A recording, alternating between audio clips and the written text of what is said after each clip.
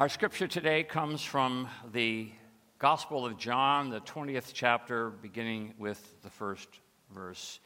Hear the good news. Early on the first day of the week, while it was still dark, Mary Magdalene came to the tomb and saw that the stone had been removed from the tomb. So she ran and went to Simon Peter and the other disciple, the one whom Jesus loved, and said to them, "They have taken the Lord out of the tomb, and we do not know where they've laid him." Then Peter and the other disciple set out and went toward the tomb. The two were running together, but the other disciple outran Peter and reached the tomb first. And he bent down to look in and saw the linen wrappings lying there, but he did not go in. Then Simon Peter came following him and went into the tomb, and he saw the linen wrappings lying there, and the cloth that had been on Jesus' head, not lying with the linen wrappings, but rolled up in a place by itself. And then the other disciple who reached the tomb first also went in, and he saw and believed. For as yet they did not understand the scriptures that he must rise from the dead. Then the disciples returned to their homes. But Mary stood weeping outside the tomb. And as she wept, she bent over to look into the tomb, and she saw two angels in white sitting where the body of Jesus had been lying, one at the head and the other at the feet. They said to her, "Woman, why are you weeping?" And she said to them, "Well, they've taken away my Lord, and I do not know where they've laid him." And when she had said this, she turned around and saw Jesus standing there, but she did not know that it was Jesus. Jesus said to her, "Woman, why are you weeping? Whom are you looking for?" Supposing him to be the gardener, she said to him, "Sir, if you have carried him away, tell me where you have laid him, and I will take him away." Jesus said to her, "Mary." And she turned and said to him in Hebrew, "Rabboni," which means teacher. Jesus said to her, "Do not hold on to me, because I have not yet ascended to the Father, but go to my brothers and say to them, I am ascending to my Father and your Father, to my God and your God." And Mary Magdalene went and announced to the disciples, "I have seen the Lord." And she told them that he had said these things to her. This is the word of the Lord. Let us pray. By your grace and through your mercy, we pray, O Lord, that you will allow these words to come to point to the word just read and to the word made flesh, risen from the tomb. For we pray this in his name. Amen. Some of you know that I am the proud owner of an antique Jeep. At least that's what the license plate says, antique, but my birth certificate says the same thing. In car world, antique because it's over 30 years old, 38 years to be precise, a 1985 CJ7. I bought it in the midst of a midlife crisis. I did the calculations. This would be the cheapest of all the midlife crisis alternatives.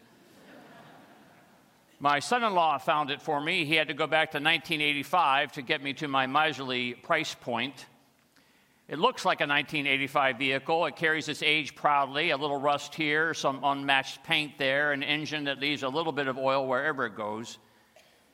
His name is Willis, a variation on the original name of the Jeep model going back to World War II. Willies is what they called them back then. I bought Willis when he was 31 years old, and by then he had showed all the signs of what the previous owners did to make him into what they wanted him to be. He was jacked up on a 6-inch lift, rumbled on top of massive 35-inch Super Swamper tires. He carried a fishing pole rack on the front bumper, different model seats, had a makeshift horn attached that sounds like a wheezing child, and a stereo jerry-rigged underneath the dash. Most of these things, I am not. I am not a 6-inch lift Super Swamper kind of guy. My idea of off-roading is riding my bike on the Legacy Trail. I have no need for a fishing pole rack because I don't fish. So there's always been a big part of me that wants to return Willis to his original state. Original suspension, original wheels, original color, original finish, original mirrors, original. And I've done a little bit of that. Gone are the Super Swamper tires and the fishing pole rack and the lift that has come down a bit. A little closer, I suppose, to the original. I love originals.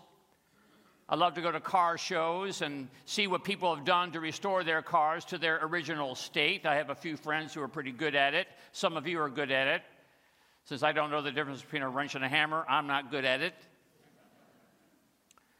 I don't possess much art, but a lot of what I do possess are originals, most painted by people I know, parishioners who poured their talent onto the canvas and granted me their originals. My prized possession is an original painted by a former parishioner when he was in prison for having committed a felony.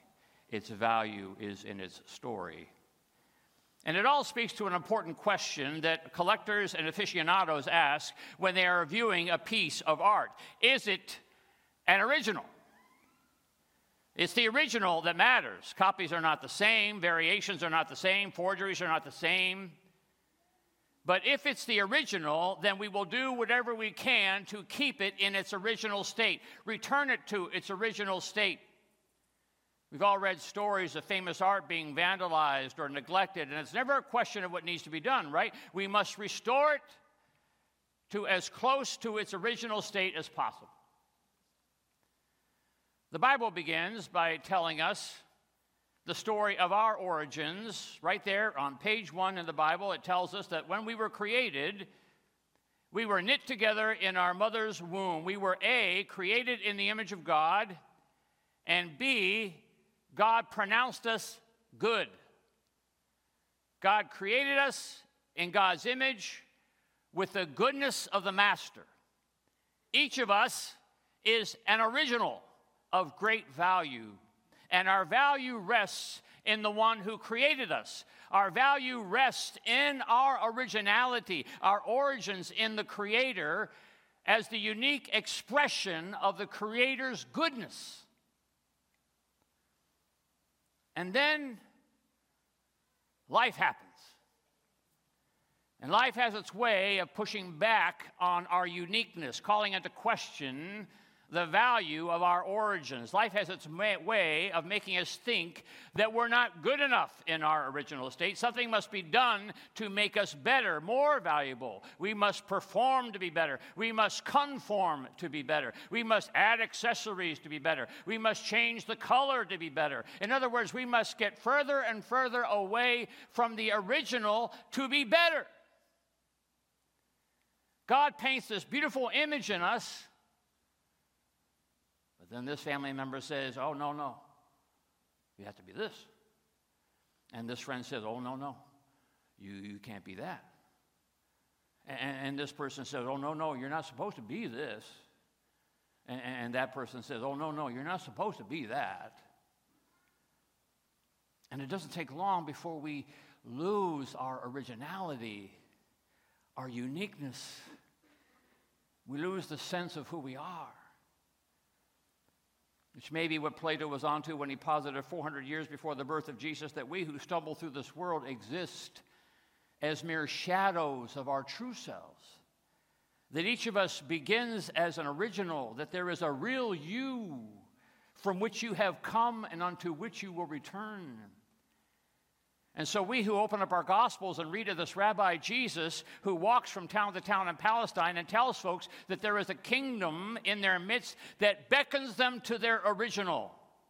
There is a creator who is also a restorer. There is a potter who fixes broken pots. There is a regenerator of souls. And we know this has to be the case because we see it all the time in our bodies and spirits, this regenerating God who is all the time restoring us as much as possible to our original state. We learned it when we were young. We cut our finger and mom and dad kissed it and then put a Band-Aid on it and promised that it would get better.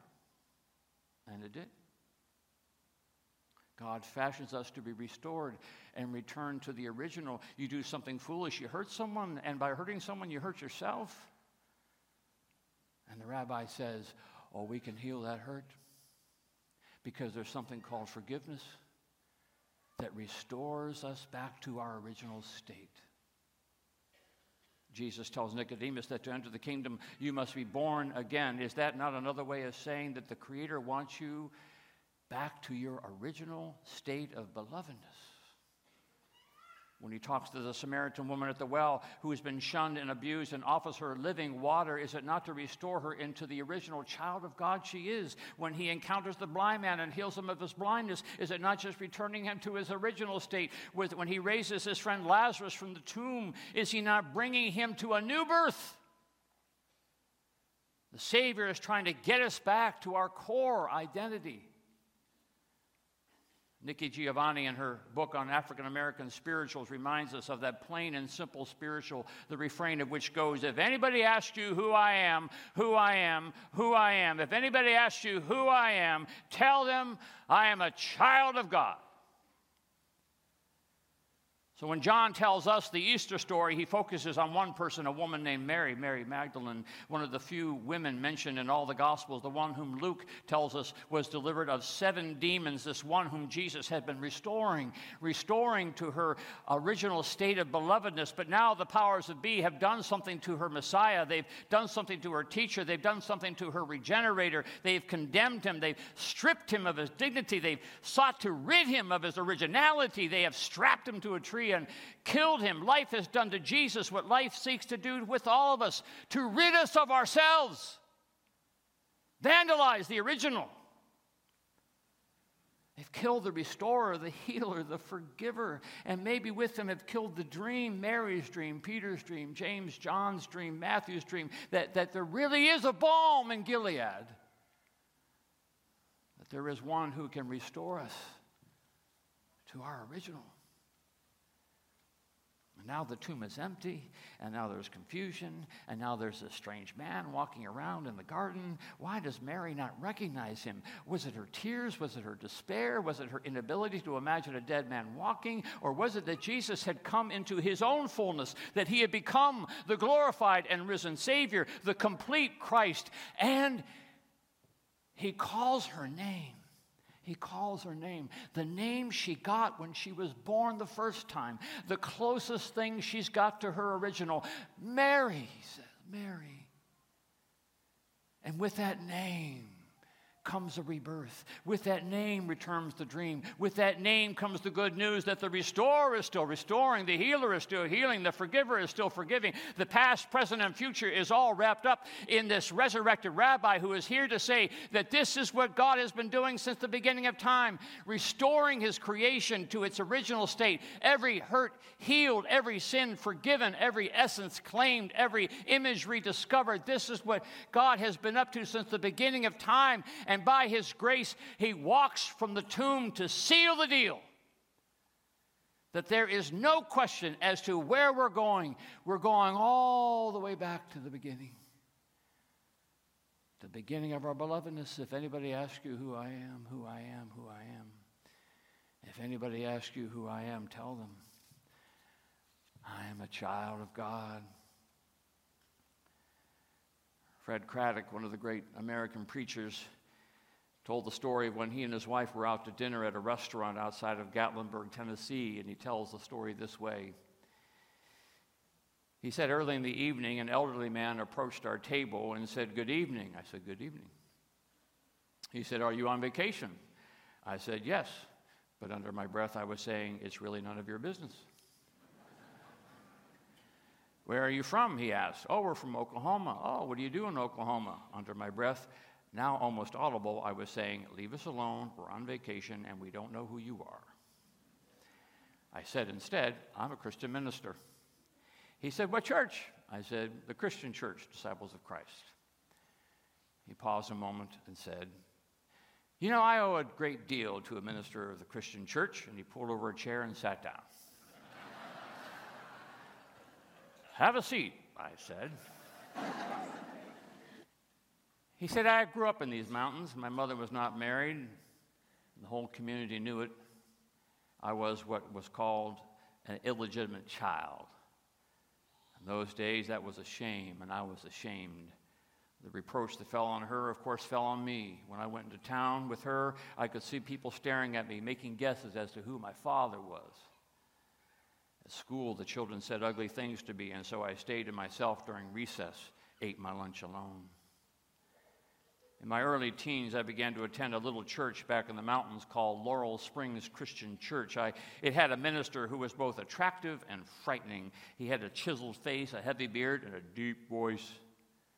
I went to hear him preach. I don't know exactly why, but that preacher did something for me. And however, I was afraid that I was not welcome since, as they put it, I was a bastard. So I just got there in time for the sermon, and when it was over, I would move out because I was afraid someone would say, "What's a boy like you doing in a church like this?"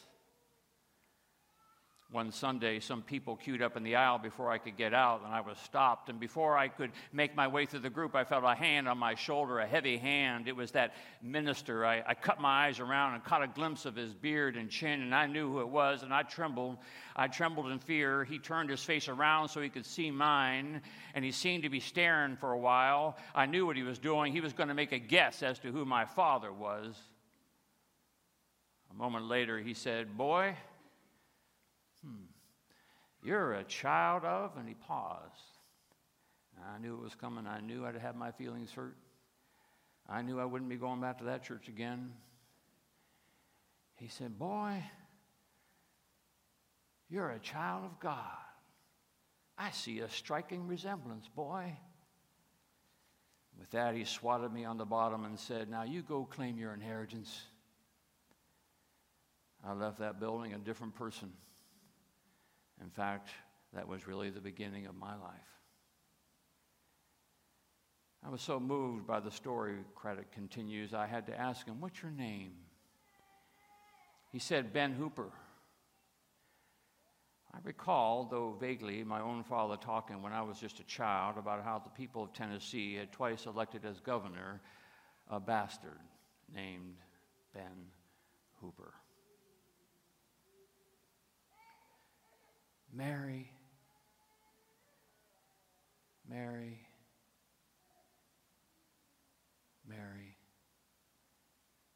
calls the resurrected rabbi. Ben Hooper calls the resurrected rabbi. Tony, Lori, Julie, Stan, Peter, James, John, insert your own name. Because today is Easter. And today the resurrected rabbi is calling all of our names. And he sees in all of us a striking resemblance to the Father of heaven. And he just can't wait to get us back to where it all began, to that spitting image, to that original that he's created, to that unique and wonderful and beautiful child of God he's known since the beginning of time. If anybody asks you who I am, who I am, who I am, if anybody asks you who I am, tell them, I am a child of God.